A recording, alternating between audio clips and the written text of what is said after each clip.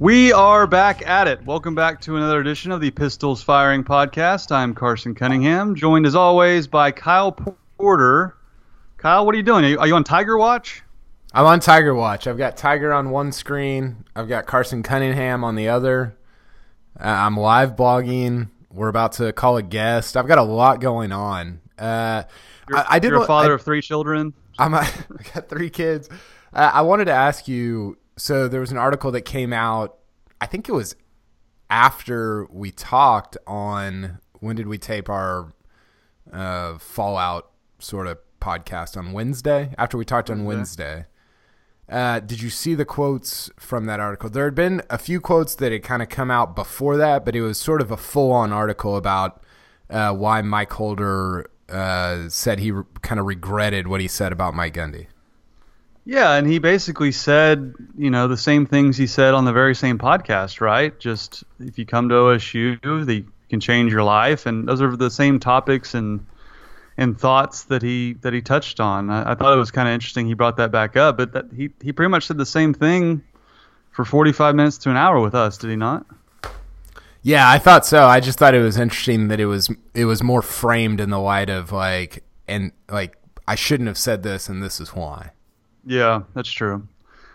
Yeah, it seems like he regrets saying it, obviously, just with the firestorm that happened. But again, you mentioned in your piece on the write-up on that article that you and I are still on Holder Island, and Holder's setting sail away from the island. We're waving goodbye. Like, we're still here. But one point I wanted to make about that before we move on, I know it's a dead horse. I know people are tired of hearing about it. We're just beating the crap out of it. But I made this point on the radio before I left. Oklahoma State was losing to OU when OU was recruiting in like the teens, like the 15 range for the team rankings with Bob Stoops. Now OU's recruiting in the top 3, the top 5. So you can sit here and say that OSU's been successful. They haven't beaten OU. Maybe they're just not supposed to. Maybe that's just not a possibility. I don't know. But the gap seems to be widening even further, not lessening as far as the talent discrepancy. And there was a real window there when OU was recruiting in the teens. Yeah, I thought that was such a great point by you. You brought that up. I think it was last year that with Stoops retiring, OU's recruiting is not going to get worse. It's going to get better because Lincoln Riley is.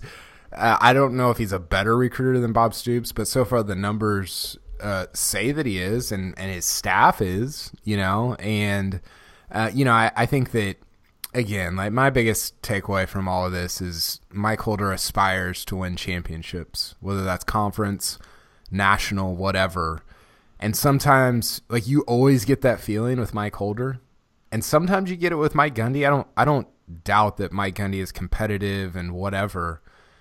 But sometimes there's a feeling of complacency a little bit. I don't think that that's breaking news to anybody that's followed Oklahoma State football for the last 10 years or whatever. It just feels like, well, we kind of are who we are, and there's I don't know. It just feels like Mike Gundy.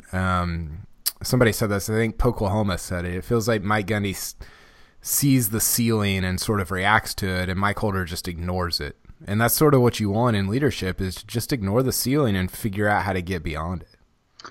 Mike Boynton's doing that. He sees no ceilings. So to your point, I think Mike Boynton is doing very much what Holder wants. Just go after big fish and dream big, accomplish your goals. Best time of your life, right? Speaking of Mike Boynton, Jeffrey Carroll went undrafted last week in the NBA draft, but he did sign with the Los Angeles Lakers. Do you see any path for him to making it in the NBA in the future? I don't know. I mean, he's interesting in that the best path for him would be to try to recreate what Danny Green was able to do. I don't think Danny Green was drafted. If he was, it was probably the second round. I can't remember off the top of my head. He bounced around, was in the D League, I think, at one point, and just he found that niche as a 3-and-D player. Can Carroll do that? Can Carroll shoot close to 40% against NBA competition? If he can shoot anywhere close to that, he'll find a spot in the league. There's guys that That's the number one asset in the NBA right now is 3-and-D wings. Can he be that? I'm not sure. Is he athletic enough? I'm not sure. He's a really good college player. It's just there's been a lot of good college players that can't hack it against NBA competition. So I don't know. I haven't seen him play against that level yet. And if he can just find his niche as a three-point shooter, I think he could have a legit shot to make a team. Yeah, we talk a lot about how it's sort of weird, like you can't totally tell in college who's going to make it and who's not. You can tell who's kind of going to have a shot just by body type and performance and stuff like that. But there are always guys in the league, any league, whether that's NFL, NBA, Major League Baseball, that it kind of surprises you. You're like, wait, that guy made it, but that guy didn't. And so I don't, I'm with you. Like, I don't want to sit here and be like, well, I look at Markel Brown and he's sort of on the fringe, but hasn't really made it. So if he can't make it, then Jeffrey Carroll definitely can't make it, because I do think there's like you said, there is a particular skill set that Carroll has shown signs of and could develop further that could put him on an NBA team. That'd be pretty cool if he was able to end up on a team someday. Yeah, like T.J. McConnell playing for the Sixers in the playoffs. in the Eastern semis. Like whoever would have seen that, and Markel Brown not playing in the NBA, So it's just exactly to your point. Yeah, it's just you never know. Yeah, so I wouldn't rule it out, but he needs to hit a lot of threes. Totally. Real quick before we call our guest, wanted to give you the floor on Johnny Hendricks retiring from MMA. This is not my world. I'm totally out of my world right now, but I know that you sort of knew him growing up, and were you surprised by the news? No, I think it was expected and frankly a little overdue. He had lost 5 of his 6 last fights. He had missed weight. He really didn't look competitive in his last 5 or 6 fights, and I think everyone kind of saw this coming. But we went to the same high school. 2 of my best friends wrestled with him at Edmond Memorial. So Johnny actually rode my bus when I was in like 4th or 5th grade. That's how far back I've known him. And I obviously went to college together at OSU, and I covered his first ever MMA fight at the Bricktown Event Center in front of like 1,000 people. And I was able to cover his UFC championship win in Dallas. So just to see how far he came and just how good he got was really incredible, because he wasn't, he's a tough guy obviously and an elite wrestler, but he wasn't known as the guy that like beat everybody up in high school by any means. He was a super happy-go-lucky guy. So I was always curious how his career would be in MMA, and he was as good as you can get. I mean, he won the title at the most competitive weight class, and he beat, for all intents and purposes, maybe the best fighter ever in George St. Pierre. He's probably not the best, but he's certainly in the top 5 discussion. Is that GSP? Yeah, he lost to GSP, but GSP went to the hospital, and Johnny was drinking a beer at the press conference. So I think we all know who won that fight. But it was a great career. I mean, he really is one of the better fighters to come along, and he just had a lot of issues making weight. I think when he won the belt, Kyle, he never quite was the same after that. A lot of his haters like to point out that they acquired the USADA drug testing, which is like the Olympic level drug testing. And whenever they started doing that in the UFC, that's when he started to go on his losing streak. But I think it was more of age, made a ton of money. He had already won the belt. I think it was just a lack of that hunger to keep him going through, and maybe just age. I mean, he's up there in age as far as MMA is concerned, but nothing to shake his head about. He had an unbelievable career, and really exceeded all expectations.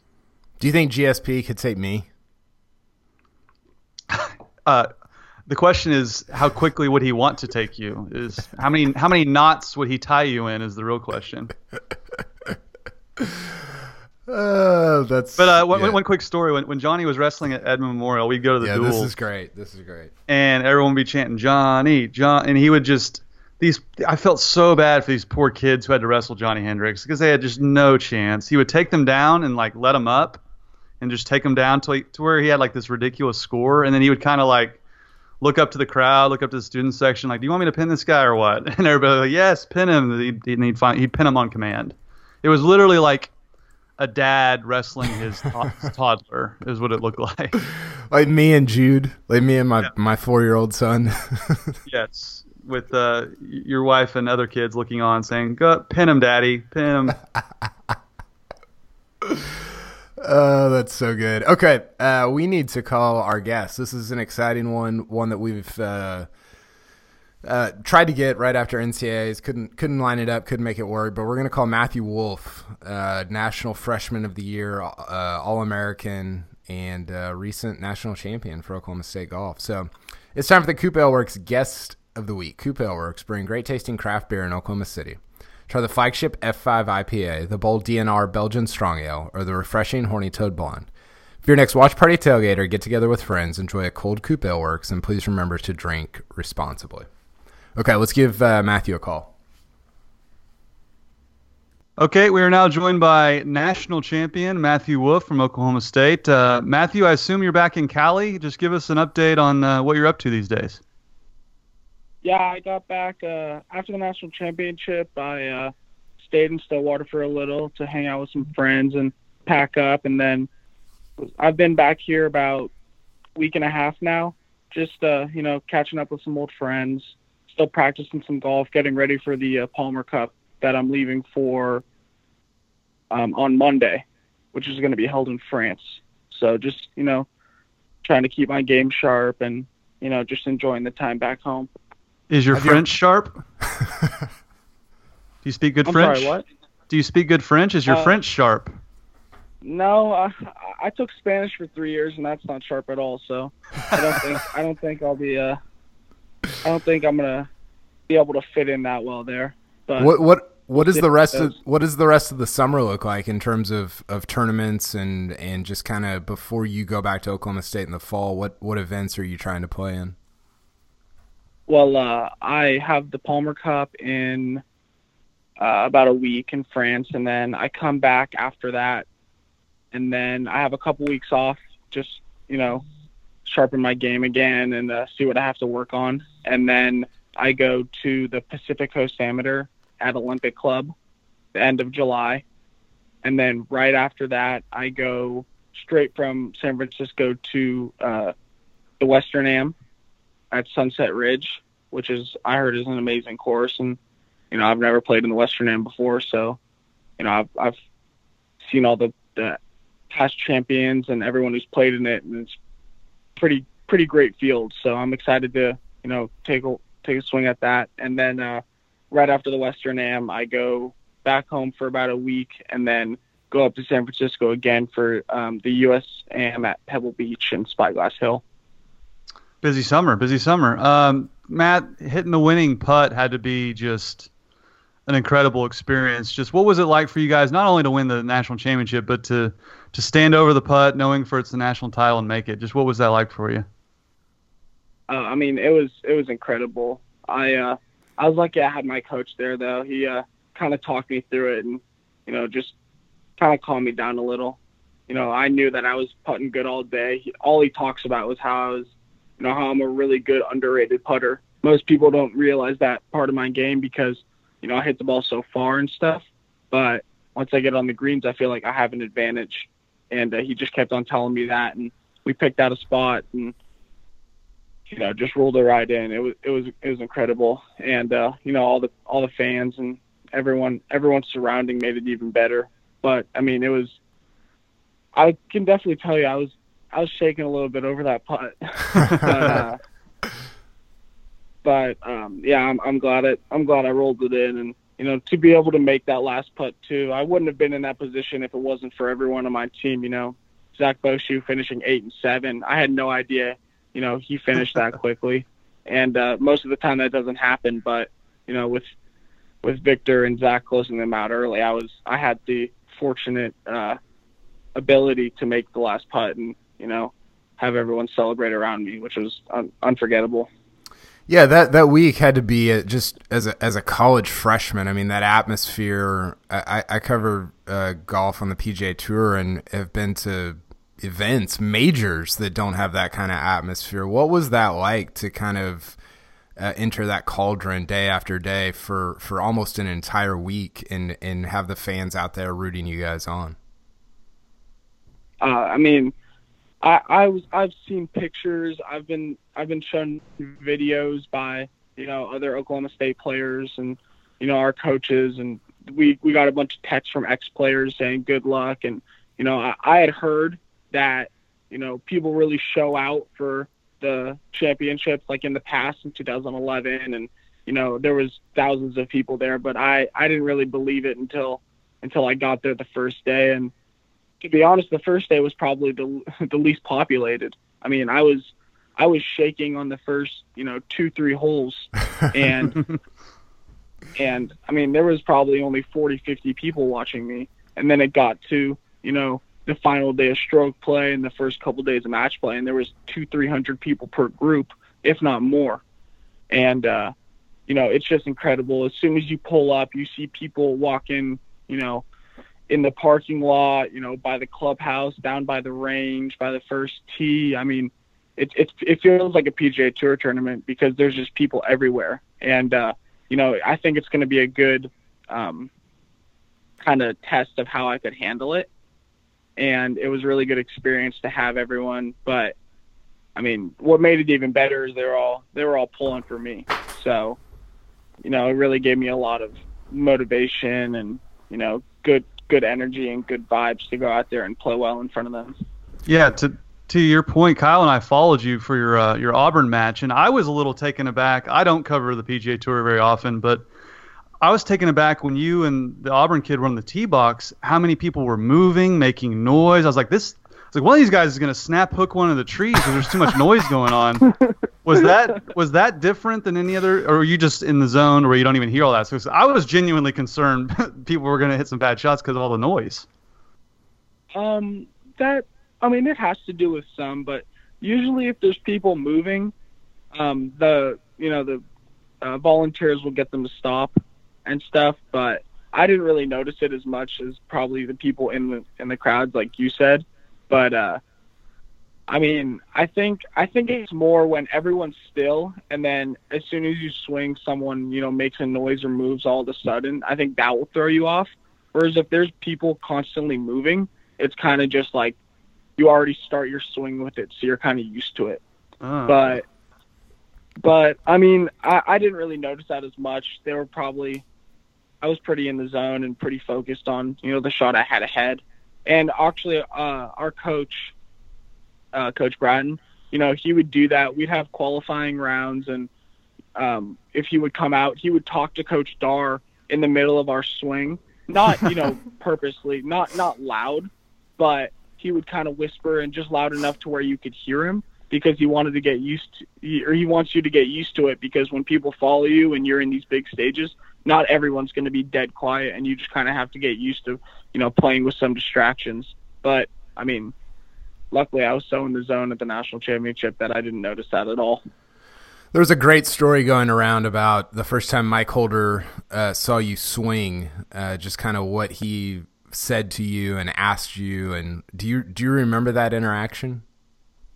Yeah, I do. It was on, I think, my first unofficial visit at Oklahoma State. And, Coach Bratton told Coach Holder, I put up some low scores and, I was a good player, but, Coach Holder's pretty hard to impress, pretty straight-faced and kind of intimidating when you first meet him. And he asked me, he said, "I heard you got a pretty funky swing." And I go, "Yes, sir." And he goes, "You know what I think about that?" And at that point, he was staring at me with no expression, and I really did not know what to say because, I'm trying to, a million things are going through my mind, wondering what's the right thing to say in this situation. And I said, "I don't know, sir." And he goes, "The right answer is you shouldn't care what I think." And that kind of, it's, at first I was, I didn't really know how to respond to that, because Coach Holder, throughout that entire interaction, he was pretty much just staring right into my soul, it felt like. And it was very, kind of just intimidating at first, but as it went on, he kind of, those words kind of stuck with me, because, I've had a lot of people comment on my swing, and, people on Instagram or social media or wherever, when I'm playing, and they always say, comments about my swing, either good or bad, and I kind of just zone them out and know that if I just keep on doing what I'm doing, it's been working. So why try to, conform to what people think is a good swing when I'm putting up scores that are better than people with good swings have. So. Yeah, I assume you were good right away, because I would think as a junior, if you tried to swing like that and weren't having good results, some instructor, your dad, whomever, would try to change it to a traditional swing. Was it something that just worked right away, or is it something you tweaked along the way with George Gankis? I know he's been integral in your swing as well. Just how did the swing come about, and how did you develop it? As a kid, I played a lot of sports. But I played baseball, which was probably my second best sport besides golf. And that, I feel like that is where the leg kick kind of comes in, how I lift my left heel off the ground when I swing. But it's kind of just been natural. Ever since I was younger, I always brought it a little upright and vertical at the top, and then kind of dropped it in the slot. So it's been a weird swing for a while. But yeah, I worked with George, and he told me that, where you need to be in a swing is through impact and getting it right on plane as you're coming down. It doesn't really matter how you take it back, and I do that really well. And he kind of just reminded me and told me that I needed to just keep on working with him, and he would definitely give me the right instruction and show me the ways in order to improve it and make it a more consistent move. And that's what I was scared with at first too, that I would get a coach that would try to change my swing, and he told me as soon as I first started taking lessons from him, he's not going to change my swing. He's going to work with what I have, which I thought was really important. Yeah, and your swing is certainly unique, obviously works. Are there any aspects of anybody else's swings that you've kind of drawn from and applied to your swing? I was talking with a former OSU player, and we were talking about how, like, a lot of guys now are kind of lifting their front foot or somewhat like jumping off the ground. And I'm just curious if you had gleaned anything from any other pros. My coach, George, will kind of compare me to some pros at some times, if I get stuck, because what I work on with him is a lot of rotation and getting cleared out. So there's people like, it's been a while, but I know Dustin does it really well. He rotates really well and has a lot of power. But I think for like my feet wise, like how I, push off the ground, I think it's a lot like Bubba. Yeah. And, it's not that I kind of integrated that in my swing after I saw Bubba's swing. It's just kind of, I just always did it naturally. And then my coach kind of pointed it out that, the people who hit the ball the farthest and have the most power are the ones who, have my action from the ground and, use the ground really well. Yeah. So he kind of just told me to keep on doing what I was doing, and that's gonna be the recipe for a lot of power and a lot of success. Yeah, it seems like there's a little Justin Thomas in there foot-wise as well. Go ahead, Carson. Sorry. Well, I didn't mean to change the subject, but I was gonna ask about Alan Bratton. You credit him with one of the biggest reasons why you came to Stillwater. To me, he's an interesting guy to me in the media. The way he's very calm, very kind of quiet, kind of does his own thing. He's very unique as far as a head coach is concerned. Just what's it like playing for him, and what was it about him that kind of drew you to Stillwater? Coach Bratton's he's an interesting character. He does things his own way, and which I really like. But I think the main reason why he drew me to Stillwater was, first, it was the program, not just Coach Bratton, but the history of the program and the great players that have been there and all the resources that they have. But I think for Coach Bratton, it helped that he played on the PGA Tour for a couple of years, and he was, I think his junior year he won, National Player of the Year, and he was a 3 or 4 time All-American, I think, and just a stellar college career. And I realized that, having that in your circle and to help you is, it's not going to hurt you at all. And as soon as I went there, I kind of played in tournaments over there, like the Ping Invitational when I was a junior, and took unofficial and official visits. And I kind of just saw him, and talked to him every once in a while. And he kind of just, explained to me what I'm going to have to work on and what he's going to help me and what he can do and all the tools that he has and the resources. And he pretty much just explained to me that whatever I need, Oklahoma State or he will provide, but pretty much like he's going to help me any way he can. And that kind of spoke to me, because a lot of the other places that I went to, I mean, they were kind of just saying they had scheduled practices or they had, routines that they would follow. And for Coach Bratton, he said, if you need to work on wedges, then we're going to work on wedges. And if you need to work on chipping, we're going to work on chipping. It's not, we have team practice and we're going to go play 18 holes and the low score plays in the next tournament. It's more individualized for you, which I really liked. And, he's also a really good player, like I said. So he's helped me a lot with wedges and course management, really. And I think I credit him to, me being more mature and a better player as, I've grown up and ended my first year. We'll get you out of here on this one. There was a lot of talk during NCAA championship week just about, what's next for you. Obviously, I had a great freshman year and I had a lot of success, won a national title. What goes into and how do you start thinking about the next step, about turning pro, and how much have you thought about it, and just what are kind of the inputs that go into that decision? I have thought of it. At first I didn't really, because I knew I was going to return.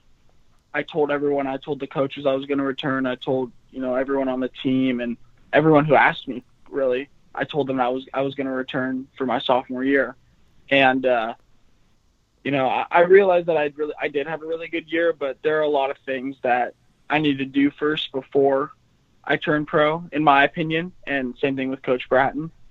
And, I had second runner-up or 4 runner-up finishes, 4 second-place finishes, but I still haven't gotten a win yet. And I feel like you have to win, or at least, be dominant in some fashion, and before you can, make that step into the next level, because I know how hard it is. And, I just realized that there's a lot of things that I have to do. I have to mature mentally and, physically, and I have to, kind of just think about, turning pro, because once you do that, you're kind of on your own. You have to work, you have to practice every day and, get up out of bed and work out and stuff. And there's just a lot of things that go into it. And me and Coach were talking about it, and we're going to make a little plan of what I might, not have to accomplish, but what I probably should accomplish before I feel ready. And, so, I mean, there was a lot of thought into it, because, I know there's a lot of money out there, but my ideal is the money's always going to be there. The PGA Tour is always going to be there. And there's a lot of things in amateur golf that I could do that haven't been done. So I think I'm going to try to, work towards those and hopefully do achieve a couple of goals of mine in amateur golf. And I would especially like to play in a major as an amateur. So it's, I have thought of it, and I would like to turn pro, but, I don't think I'm ready yet. So I'm definitely going to return to school my sophomore year, and, we'll play it by ear after that. But, I'm in no rush to turn pro, because like I said, the money and the PGA Tour will always be there. So I'm just going to try to improve my game to the point where when I am ready to turn pro, I feel like I can go out and win, where, instead of going out there and just trying to make cuts and stuff, I'm trying to go out there and be the best player in the world. Yeah, that's phenomenal. Hey, sign me up. If you win the USAM this summer, you're getting a couple majors next year. So Sure, yeah, By the way, well, I'm watching your former teammate right now, Christopher Ventura or Christopher. I still don't know how you say it. Playing with Taylor Gooch out at the Quicken Loans. So hey, maybe this time next year you're playing the Quicken Loans and we're watching you on PGA Tour Live. Matthew Wolff, thank you for your time and best of luck this summer at all the events you're at. And good luck next year in your sophomore year at Oklahoma State. thank you so much. Appreciate you guys having me, and hope you guys have a good day. Thanks, man. Matthew. Appreciate it. Talk to you later. Bye.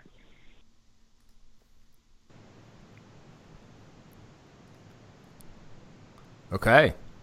Little newsworthy bit at the end there, Carson. Breaking news. This is what we do on the Pistol Spouting podcast. We break news. I don't know if it's breaking news. Well, I mean, it wasn't it's official, news. was it? It's news. It's news Yeah. for sure. Yeah, Yeah. sure. And can you say superstar? Like Yeah. that kid's a superstar. Yeah, I know. How good was that answer at the end about wanting to be ready and wanting to be number one in the world? Like, obviously he's confident, but just, I'm sorry, he's got it all. He's going to be a stud. You didn't talk like that when you were 19? Oh my gosh, no. And that's actually the first thing my first impression of him was on, I had read the stats that he was, one of the longest on the college circuit. But then I watched the Driven show, and he just flew off the TV screen. He was like giving all the best answers. He was excellent. I was like, that guy's going to be a star. And then sure enough, he did what he did in Stillwater. So It does seem like there's something to the idea that you're kind of this big, sweeping personality in the world of golf. I don't know if maybe that's true in other sports as well, but it seems like, I mean, think about like the top 10 guys in the world. They all have these kind of maybe Dustin Johnson, it's an exception, but they kind of have these like big personalities and they're gregarious and just they're characters really. And you do get the sense of that when you talk to Matthew Wolff, when you're around him. So yeah, I wonder if that's I don't know. I guess we see it in basketball too, like with KD and LeBron. Like those are pretty big personality guys. So I don't know. It's pretty interesting to think about when it comes to the world of golf, though.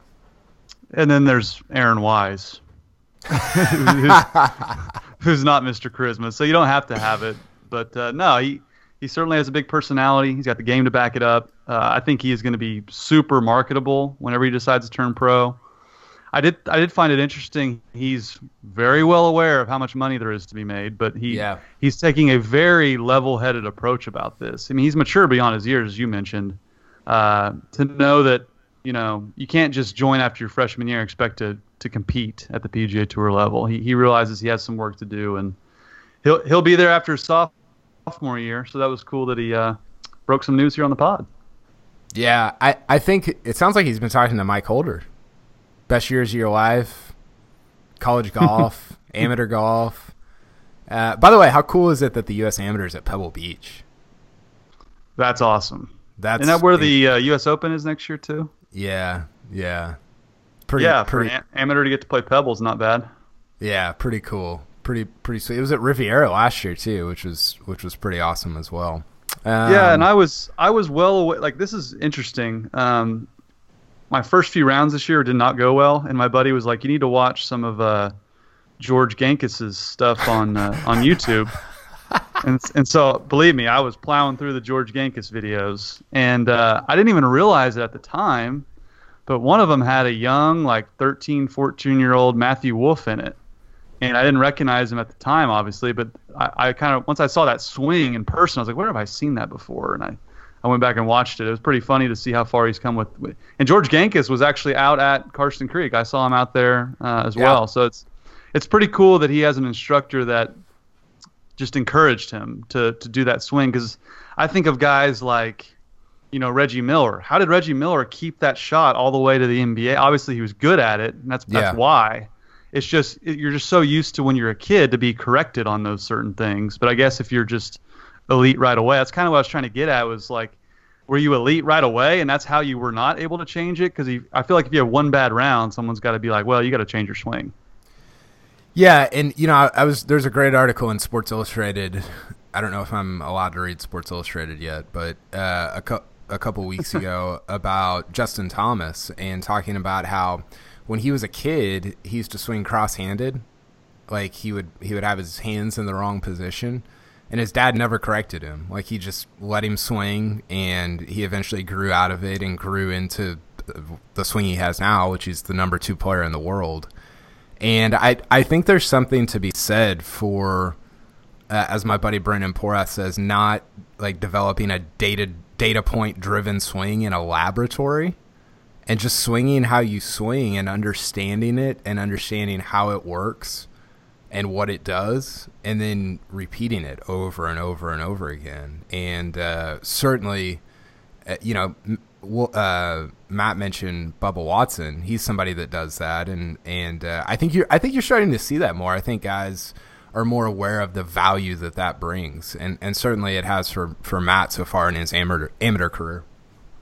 For sure. So he's gonna be fun to watch next year. So they have Hovland and Wolff coming back. Woo boy. And Eckroat. They have everybody and Bushu, right?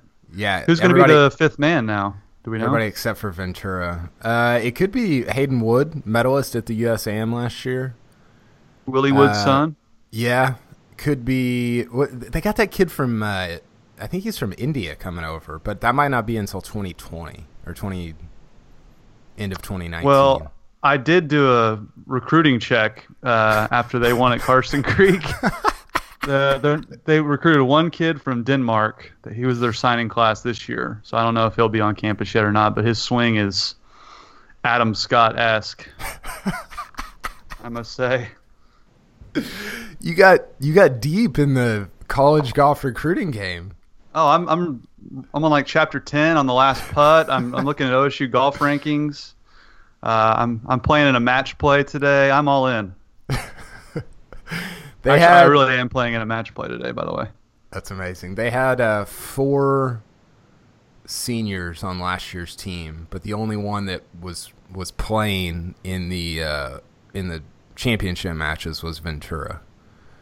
The other 3, I think the other 3 like played throughout the year, but they were not on the 5 that played at the very end. Yeah, and 2 of those 3 nearly qualified for the U.S. Open. I saw they were pretty high on one of those qualifiers too. So the guys who didn't even get to play were flirting with making the U.S. Open. That tells you how stacked they were. Yeah, it's just an embarrassment of riches.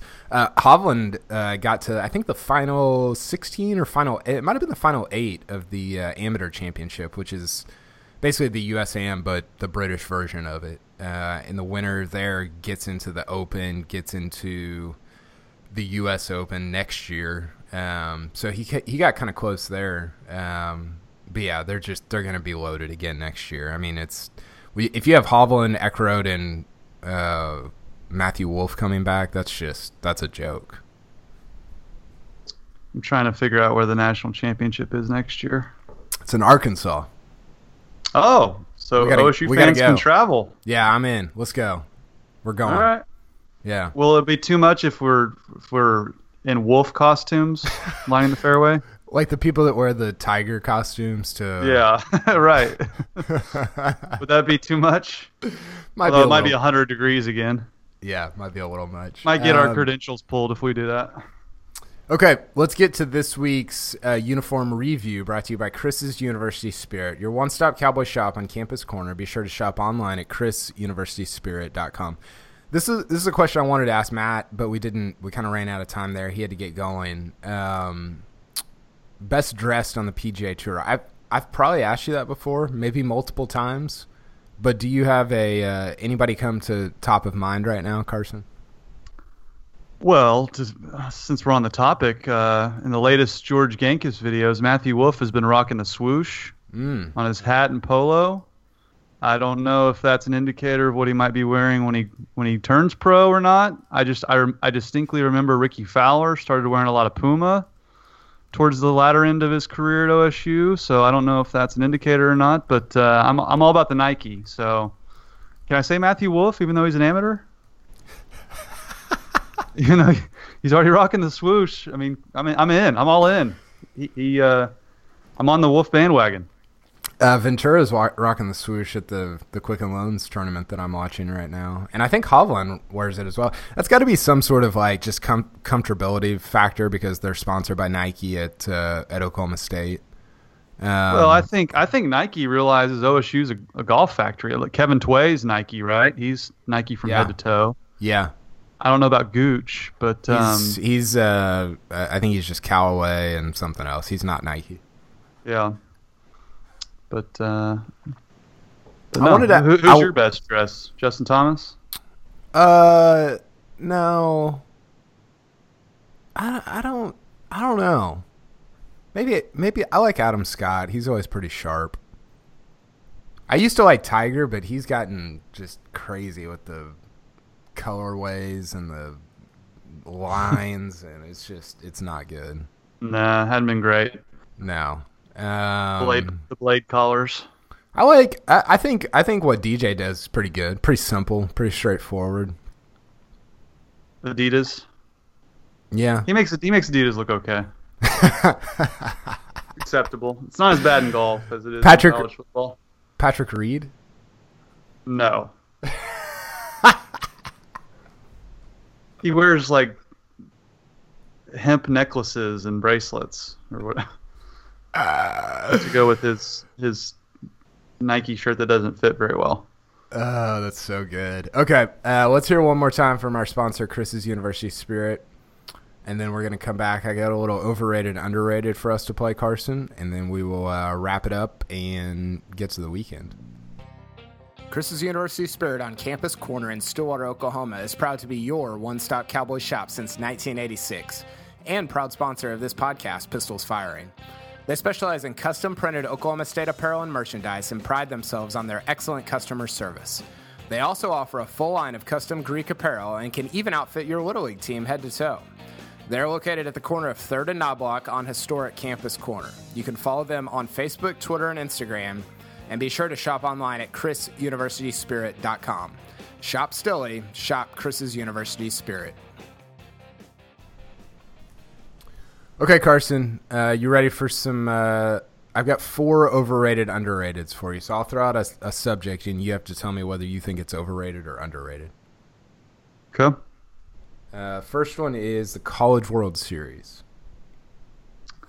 I'd say underrated. It comes at a good point in the year where there's literally nothing happening other than, I guess, it's a World Cup year, so we have the World Cup to watch. But it's a fascinating event. I mean, it lasts for like 2 weeks. If you make it to the championship series, you're there for 2 weeks. So I would say it's a little underrated nowadays. It used to be a bigger deal than it is now, but I'll go underrated. Yeah, I agree. I haven't watched a ton of it, but it's been fun. I enjoyed following along on Twitter last night when Arkansas sort of blew their chance to beat Oregon State in the second of the best of 3. Did you see that? Yes, they had a foul ball to win to catch it to win the national championship, and they botched it. And then Oregon State hits like a 3-run homer or something and comes back to win, and now they got to play again today. Not good. Oh man, that's a heartbreaker. I don't know how Arkansas comes back from that. Yeah. Okay, this is somebody who got brought up recently by, of all people, Doug Gottlieb. But Les Miles, underrated or overrated? Oh, underrated. People think he's just like a joker, like a clown, but he's won everywhere he's been. He had Oklahoma State beating Oklahoma in their absolute prime under Bob Stoops. Went to the Cotton Bowl. Went to LSU, won a national championship. I mean, the guy gets probably the least amount of respect from a national championship winner I've ever seen. So I'm going way underrated. Yeah, he gets talked about a lot though. Like he's almost nationally underrated, but like overrated by people who are really close to the sport. Like he just gets talked about a ton. He is really good though. I guess I'd have has to anyone say. ever said Les Miles is a top 5 coach in the country? Even when they won the national championship, nobody was saying that. I know. That tells me he's underrated. Yeah, that's a great point. That's a really good point. Okay, last one since we got Big 12 Media Days coming up. Just the Big 12 in general. The numbers for revenue came out recently, and they're hanging in. They're right in the middle of the pack of the Power Five. So I'm curious about whether you think the Big 12 is overrated or underrated right now. Underrated. They're back from the dead. I mean, I think the tide has turned a little bit on the Pac-12. You know, they went winless in their bowl games last year. They've actually gone longer than the Big 12 without winning a national championship, I believe. I think USC in 2004 was the last time they won, and Texas won in 2005. So, and obviously the revenue's up for the Big 12, and it doesn't seem as dire as it's been in the past. So I'm going to go underrated. Remember when every conference was just clamoring to be part of a TV network, like be part of ESPN or be part, like have their own conference affiliated network? Mm-hmm. Not the case anymore. You know, as we've seen people kind of cut the cord and just not watch ESPN or TV in general as much. Like, you're almost in a better spot if you're the Big 12, where you know, I feel like the ACC has been talking about for the last 5 years, oh, we're going to have our ACC network and ESPN's going to distribute it. And it's like, well, where is that? And why is it not happening?